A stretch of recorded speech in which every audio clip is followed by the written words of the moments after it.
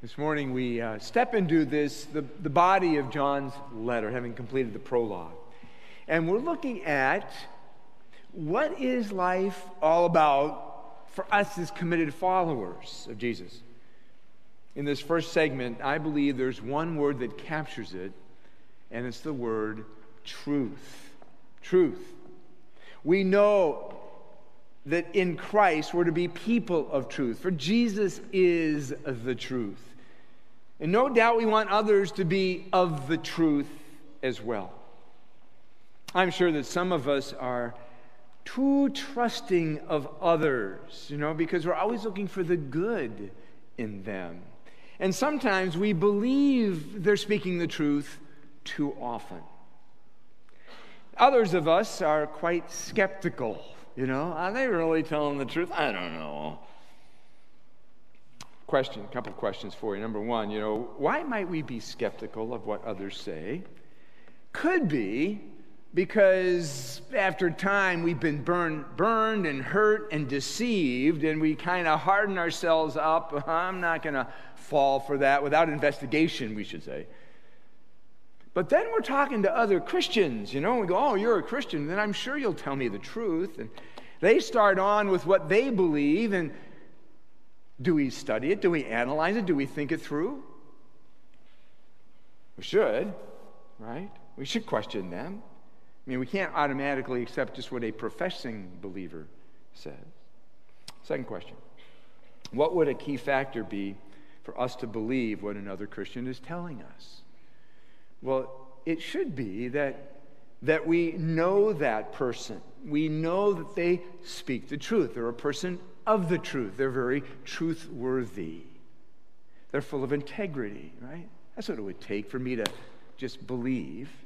And that, we could say, is really about a relationship. I have a relationship with them. They have a relationship with me. I know them. They know me. And so we have and we know and we believe them out of a relationship. Third question. What about the broad, quote, Christian realm of society? We hear all kinds of statements like, God helps those who help themselves. Or everyone will eventually go to heaven because God doesn't send anyone to hell. Our hell is here on earth. Or all religions worship the same God. Question 4. What do we do when we read statements like that or hear statements like that? Well, we better kick ourselves into gear, right? And first go to the Word of God to examine this and say, are they speaking the truth or not?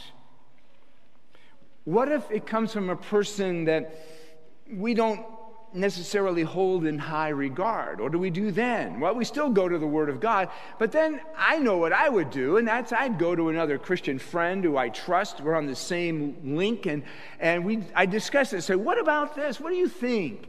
Or I'd read an evangelical scholar who's written perhaps and covers that information. Truth. We need to be people of truth. We need to know the truth. Take your Bibles and turn to our text, 1 John chapter 1. Apostle John, aged, faithful, last living apostle, writing to the church at large. He's this loving pastor. And as we've seen over these last 2 weeks, studying the prologue, John is reminding the church, the body of Christ, his readers, that they, the apostles, have proclaimed the truth of who Jesus Christ is. That Jesus is true, eternal God who has come in flesh. John is writing to the church that is being influenced by a different truth. Now, that's kind of an oxymoron. How can there be truth and a different truth? One's not speaking the truth, right? And that's John's purpose. He is out to say, this is the truth, and here's why it's the truth. These false teachers, called Gnostics or knowing ones, they started influencing the church at the end of the first century, but become a very solid group in the second century. His readers knew, as John wrote, John lived with, and his the apostles taught with and touched and handled and heard Jesus. These false teachers never had that experience. John is saying, who are you going to believe? You going to believe us or them? Know the truth. The Gnostics, in their belief, it's in regard to sin, and they believe that of matter and spirit were separate entities. And the spirit doesn't have anything to do with sin, but we mortals, our mortalness does sin. But as long as the spirit can't sin, then you're free to sin because it doesn't impact your spirit. So John begins his letter dealing with that topic. Sin in the life of the believer.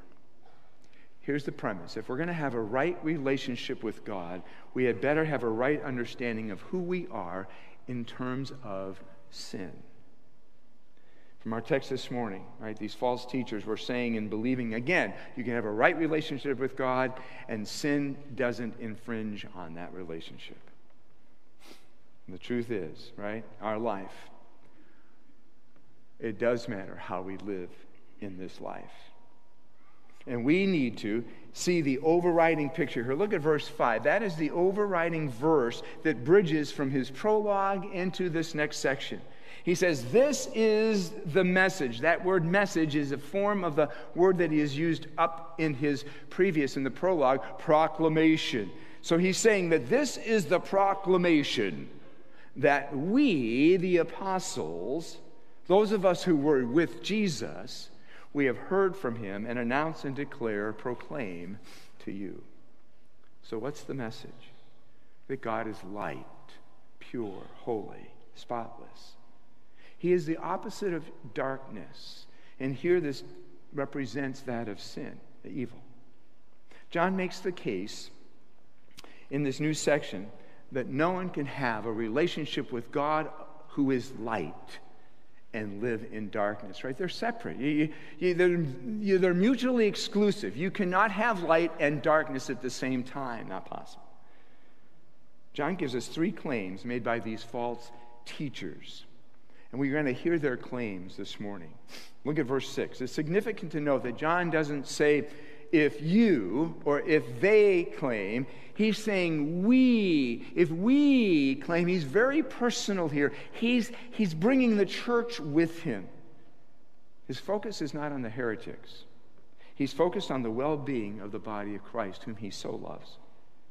And he makes this so personal that we are claiming this as Christian. And so we've got to sift through and analyze what is being taught out there. Again, John is dealing here with authentic Christian living, truthful Christian living. And we need to know the truth of who we are in regards to sin. If you got your outline, you want to follow along. We're going to break this out in these 3 claims. Point 1, the truth. We cannot live sinfully and still have a right relationship with God. Right? Not possible. But that's what the heretics were claiming. So, are we going to believe their lie? Or are we going to hear John and what he's taught and the apostles and what they've written? Have there not been times in our lives when we have compromised with sin and still felt we had a right, good relationship with God? Maybe not perfect. Not possible. That's what John's saying. Point A. Let's look at the claim. Look at the beginning of verse 6. 1, we're dealing with a relationship. This is a relationship. He uses the word fellowship. We saw that back in verse 3. Fellowship. It means to have in common, to share in common, to partner together. And if we have this partner with God, right, this fellowship with God, if it's genuine, if it's right, this relationship, then for sure, if we're sinning, it's going to come to the surface and we will see that sin. If we're in this relationship with God, we all sin. Secondly, we're dealing with a lifestyle. This is not about an act of sin. This is about a way of living. This is about a lifestyle that we live, this sinful lifestyle. You got to get that clear. John describes the claim, this lifestyle, of a certain group of professing Christians. John is clear how they live. He says they walk in darkness. They're living in darkness. This is an immoral way that they're living. Again, verse 5. How is God described? As light, purity. Sin is always a barrier to our partnership with God, our fellowship with God. Point B, we see the contradiction. One, John wrote, right, this one who makes this claim is a liar. You see that? To know God is light and yet choose to live with sin in your life, where lying, he says, you're deceiving yourself because you can't do it. Point two, this one is not living by the truth. The one who buys into that false claim of these heretics isn't just lying with their words, it's seen in their life. This person doesn't care if sin is present or not. It doesn't matter. So point C, so what's the truth? Look at verse 7.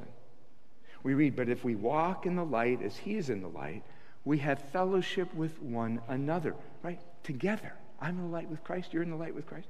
And the blood of Christ, his Son, purifies us from all sin.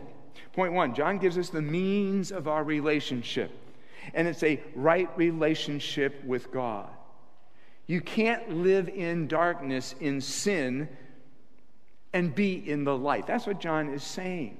We have to live in the light, the holiness of God. That's in the present tense. To walk in the light. We're walking in the light. We're continually living in the light. This sphere of the light of God. This person who's living in the light has a responsive heart to the Word of God, has a responsive heart to the Spirit of God. Point 2. We see the evidence of this relationship. Anyone can claim righteousness, but does one's life show righteousness? The evidence of this right relationship with God is seen, point A, in our fellowship with one another, others. We're to be in partnership, serving together.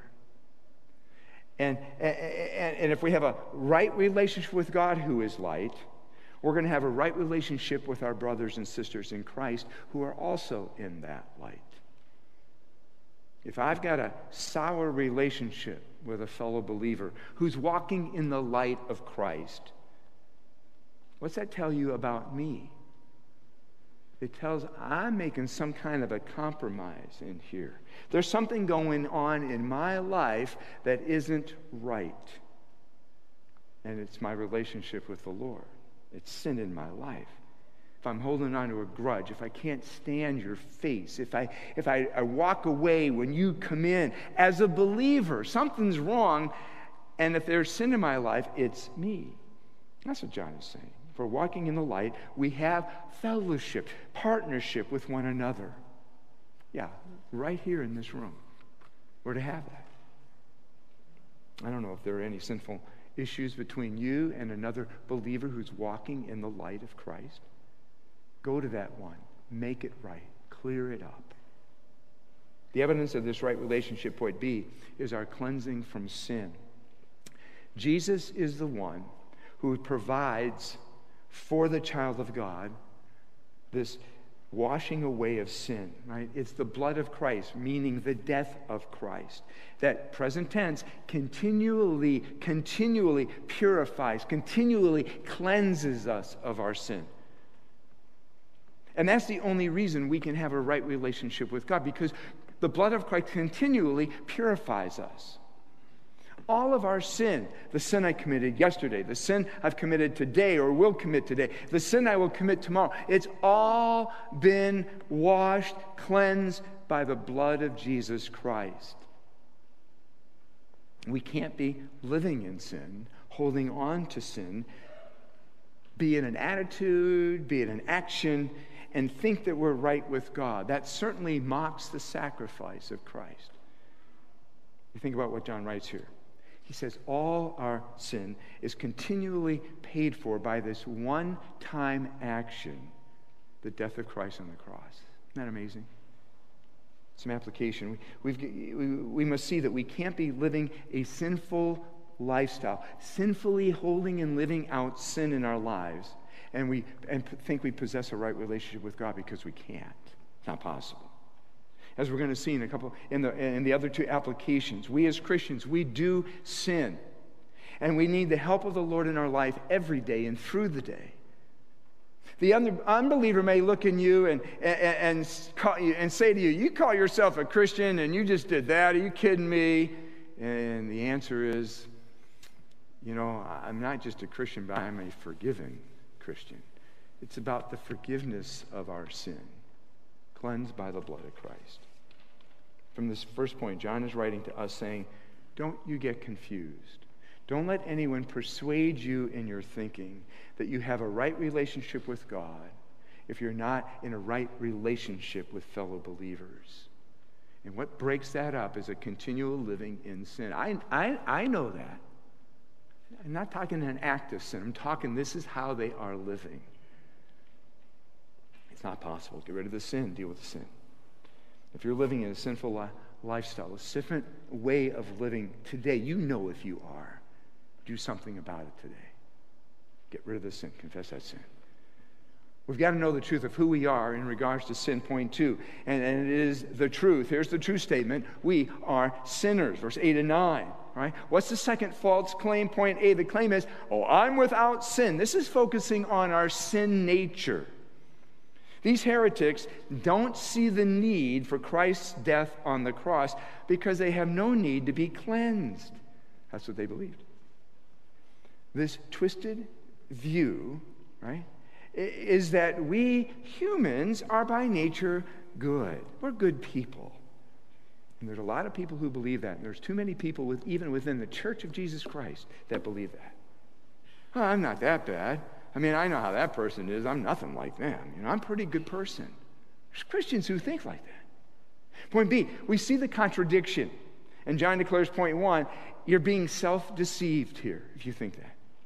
There are people who don't see their sinfulness. Perhaps because they don't understand how holy and pure God is. Of course, there's that mindset then that allows them to deny the responsibility for the sin they commit, right? What else did John say? Point 2, this one is not in the truth. Do you see that in verse 8? Look at it. If we claim to be without sin, we deceive ourselves, and the truth is not in us. The truth is, all mankind is born in sin. We are born sinners. By nature, we enter this world in rebellion from God. We have a heart that is bent on sinning. Every human born is facing the consequences of their sin, eternal death. What's Paul right when he quotes from the Old Testament in Romans 3? For not one is righteous, no, not what? Not one. To think otherwise, God's truth is not in you. Point C, the truth. Verse 9. We sure love this verse, don't we? Point 1, sin must be dealt with. Again, the person who believes that they are without sin, they don't know the truth.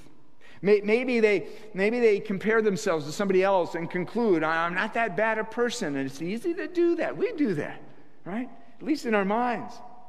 Maybe they believe they don't have done anything wrong. They sure don't have anything to apologize for, and they don't. But we're all sinners. We have to deal with that sin. Is there sin in your life, in my life today? I've already gone through this message plenty of times that we have to deal with. So how is that sin dealt with? Point 2, sin is dealt with through confession, right? We know that. We look at, if you've memorized verse 9, if you haven't memorized verse 9, memorize verse 9, right? John lays out for us how the child of God is to deal with their sin. And it starts by owning up to the sin we've committed. The scriptures repeatedly tell us what we already know or should know. Romans 3:23. All of us have sinned. All of us come short of the glory of God. We can't hit his perfect standard. If a person doesn't see themselves as a sinner, they have nothing to confess. They have nothing to repent of, to seek forgiveness. They don't need forgiveness. We know people like that, right? What are we to do, John says? Confess your sin to God. Confession here, this Greek word, is a compound word that means to say the same thing. So I know my sin, and I am to say the same thing about my sin that God says about this, what I've just done, and it's sinful rebellion. This is in the present tense. We are to continually agree with God that this is sin. We should be living continually in this sense of confession. Now here's the big question. What did that most recent sin of ours do to us? What did that sin do to us? It made us dirty again. And when we confess our sin to God, He does what? He makes us what? Clean again. He forgives us our sin. The word forgive here means to send away. Send away. And it has that understanding, as Drew even talked, the debt has been removed. The debt that we have has been paid in full. It's gone. We are now out of debt. Let's get this. The moment we're born again, look back at verse 7. We take Jesus as our Savior, the sacrifice for our sin. He paid for all our sin. Washed by the blood of Christ. That's our position. That position is called justification. We have been declared righteous before God. And yet you and I are living in this process called, what's the other word? Sanctification. It's a process by which we become more holy, holier than we were yesterday. That's a process. This is our position. Why will God forgive us? Look at the words in 1 John 1:9. Look at the words. Because God is faithful. Faithful to what? Faithful to His word.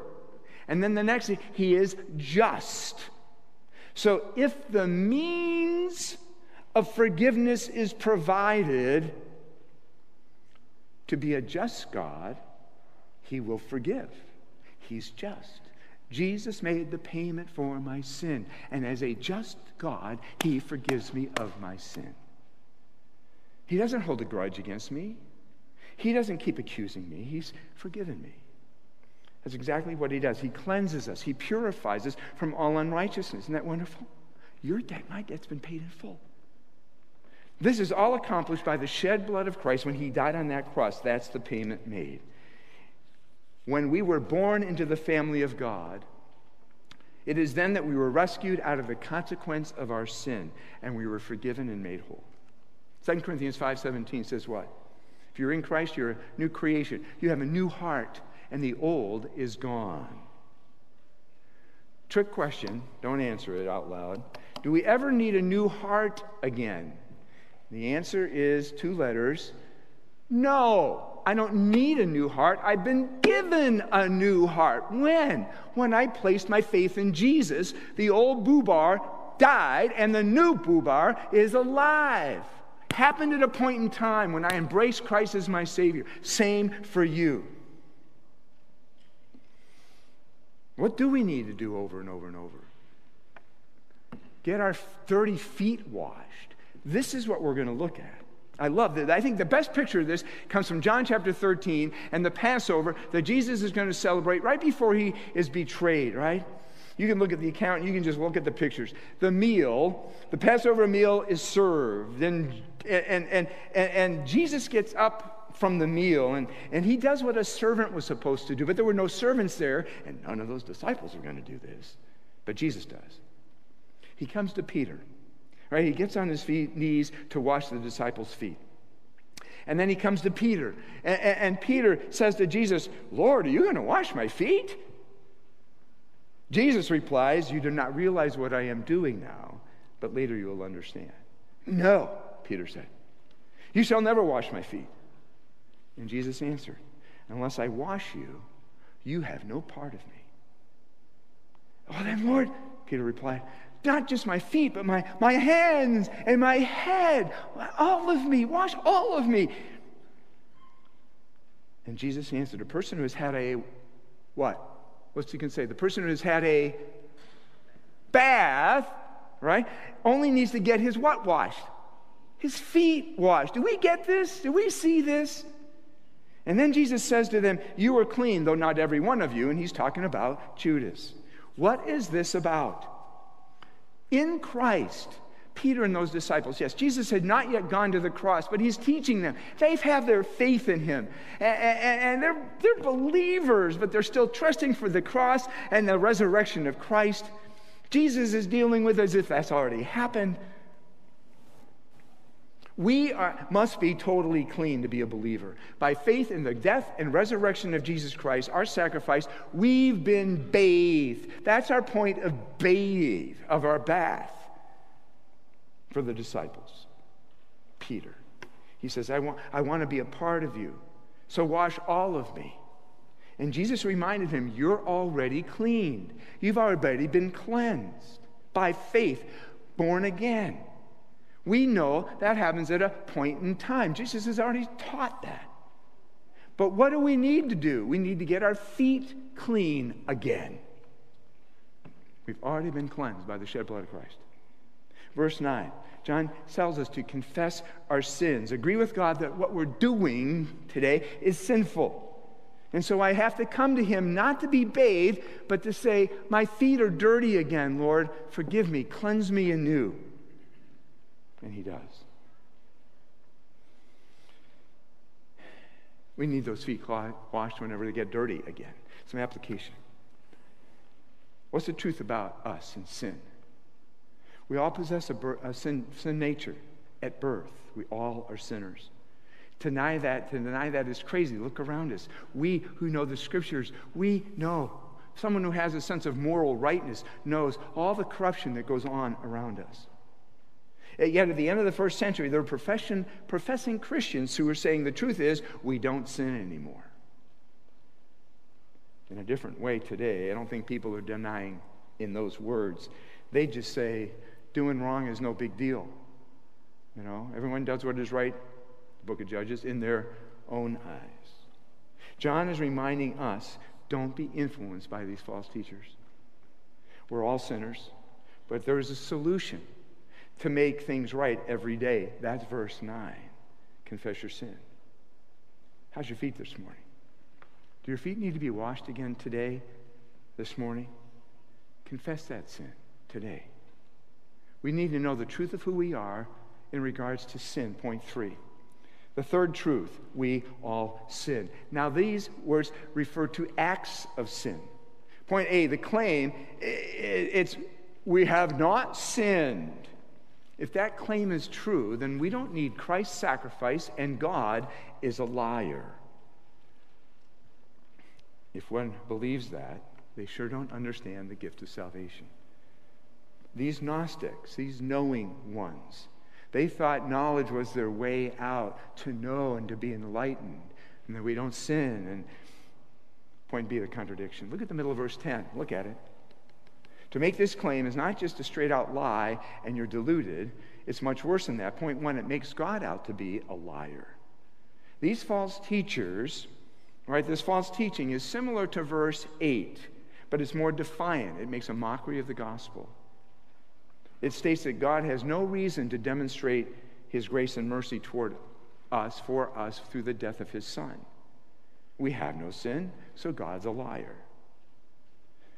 Well, if we buy into that false teaching, point 2, this one has no place for God's word. That's what John writes. God declares sin to be universal. God's word also tells us that he sent his Son, the Savior, to die as a rescue for our sin. And the truth is, we sin. We know that. Let's own up to it. Point C. So what's the truth? 1.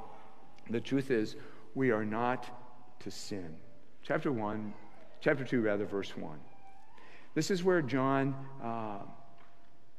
the symmetrical construction of John changes here in this first verse.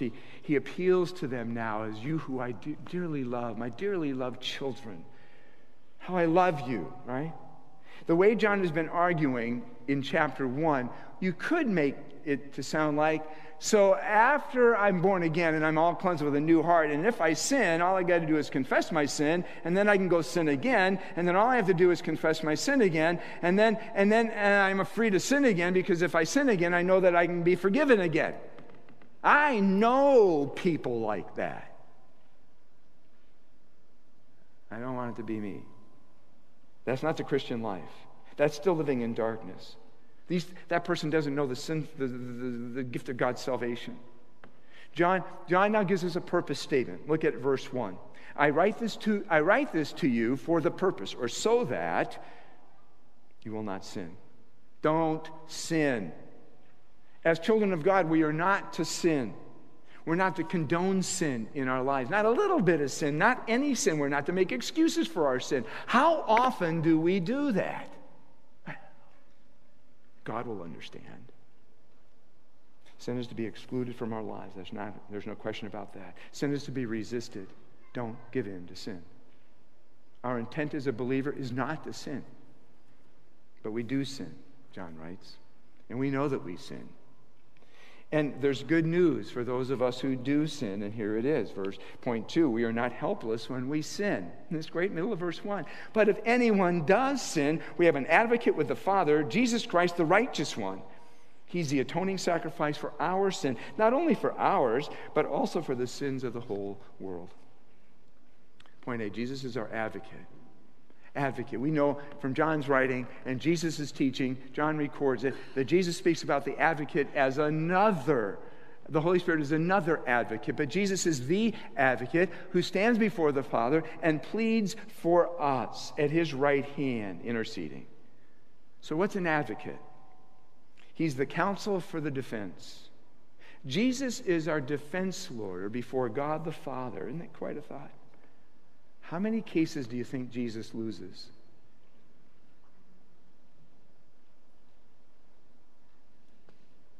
Jesus goes to the Father because of our sin. And only Jesus can do it because he's both God and man, who is without sin, who paid the penalty for our sin. Thus, he can plead for our case because he paid the debt. Do we see that? And therefore, we can be forgiven. Paid in full. But not only is Jesus our advocate, Jesus is also our atoning sacrifice. John's writing that Jesus, through his death, his sacrifice, satisfied the anger of God towards sin, paid the price of sin, that through his death, our sins can be forgiven. We can now be made holy and pure in his sight. That's how God required that. Punishment for sin is eternity in hell. But the sacrifice of Christ satisfied God's anger, so by faith in him I can be forgiven. Point C, Jesus is a sacrifice for all who would believe. John adds that the efficacy of this sacrifice is not just confined to a certain group of people. Rather, it reaches out to all people. What does that show us? All mankind is lost and in need of salvation through the death of Christ. There's only one way to righteousness. There is only one way to God the Father, not many ways. John is not saying that all people can have their sins forgiven and they all can go to heaven because Jesus died for all, whether they believe it or not. It's applied to them. That's not what John is writing. John is saying that the sacrifice of Christ is offered, made for the sacrifice of the whole world. He died for all. But all, me personally, you personally, everyone in this world, need to then place their faith and trust in this one who died for them, to be their rescuer, their redeemer. The efficacy of the blood of Christ is available to all who would believe, but you have to what? Believe, trust, place your faith in Christ. People all around us, they're like first century teachers, these false teachers, where they've changed what sin is and who God is. People today, they don't see themselves as sinners. They don't see themselves in need of being rescued. They're okay just like they are, and they don't care. We have to remember what John is writing is not to the false teachers. He's writing to the church. And he's saying, will you wake up and understand what sin is to a holy God? And if you're going to have a right relationship with him, you cannot be living and tolerating sin in your life. Can't do it. So we're born again into the family of God. We've placed Jesus as our Savior. And we've been made new. And we've been bathed, and the price was paid, and we've been brought with that price. And now as I live my daily life, I don't need a bath again. But I know I've got to stop going down that dirty path. I need to stop this dirty action, because that gets my feet dirty again and again and again. I got to come to you do too, a point in our life where we say, when can I live such a way that Jesus can stop having to advocate for me? Thank you, Jesus, thank you, Jesus, thank you, Jesus, thank you, Jesus, thank you, Jesus, for advocating. He does. But shouldn't we get to a point in our heart and minds where we say, I'm not going that way. I'm not going to read this. I'm not going to sleep with her. I'm not going to take that. There's got to be a point in our life where we say, I'm not going down that path because I'll get my feet dirty again. John says, don't sin. You can't argue from that one. But when you do, thank Jesus. He pleads his case for us. So we can get our dirty feet washed again. Let's live for him. Let's bow in prayer. As bowed, I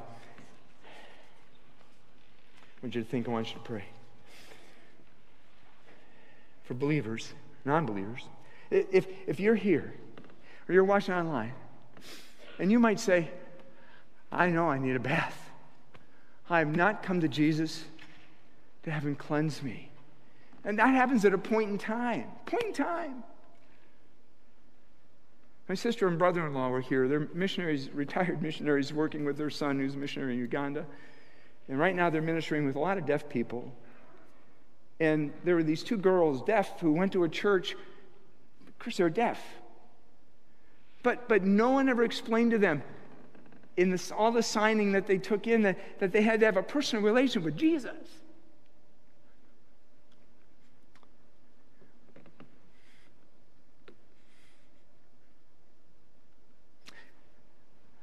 Through signage, Mary led them both to Jesus. We have to have a response to the gospel. That's when we're bathed. If you're watching, if you're here, and you've not been bathed by faith in Jesus, where you said, Jesus, I'm taking you, do it now. Make that decision now. You can pray from your heart. You silently can say, Jesus, I need a bath from you. Jesus, you died on that cross, paid the penalty of my sin, and I ask you to wash me and cleanse me. Forgive me. Today, I receive you as my Savior. If you've made that decision, please let me know that. Talk to me after the service, even when we close our song. Take another moment to the believer here. I want us all to look at our hearts and say, how dirty are my feet today? Am I living a sinful lifestyle? And that's a bigger issue. You know whether you're in a sinful relationship with another person, having a sexual relationship with someone who's not your spouse, or you're into pornography, or you're got a temper issue and you just can't break it, or you're just mean, or selfish, or obnoxious, continually. We got to do something. You have to do something. Get a Christian help. Confess that again. You don't need a bath again, but you need to surrender anew your heart to Jesus. For all of us this morning, if you've got dirty feet, maybe it's a point in time that you got to deal with that in a real way. I invite you, yes, you can pray from your seat. It doesn't matter where we are, we can pray. But I invite you, as a few in the first service came and knelt here at the front, because this will be a moment for you. Today is a day I need to get my feet washed again. Or this morning, if you experienced the bath, But as a Christian, if you need your feet washed again and again because it's been too often a repetitive issue, I don't care what it is, make it a moment. Yes, you can pray from your seat. Make it a moment. Come here, kneel at the front. Write it in your Bibles. Today is that day. Share that with somebody. Talk to somebody. I invite you, let's stand. We're going to sing. You can pray from where you're standing. You can come to the front and say, Lord, I need this moment to be impacting in my life. This is Pastor Corey Kugel, and thank you so much for listening today. Make sure you also hit subscribe and then visit our website, which is yourplacetobelong.com. There you can keep up with all that's happening at the chapel. Our building is located at 4250 Washington Avenue in St. Joseph, Michigan. We hope you'll visit us on a Sunday morning for one of our worship services at 9 or 10:35, either in person or online. Thanks again for listening.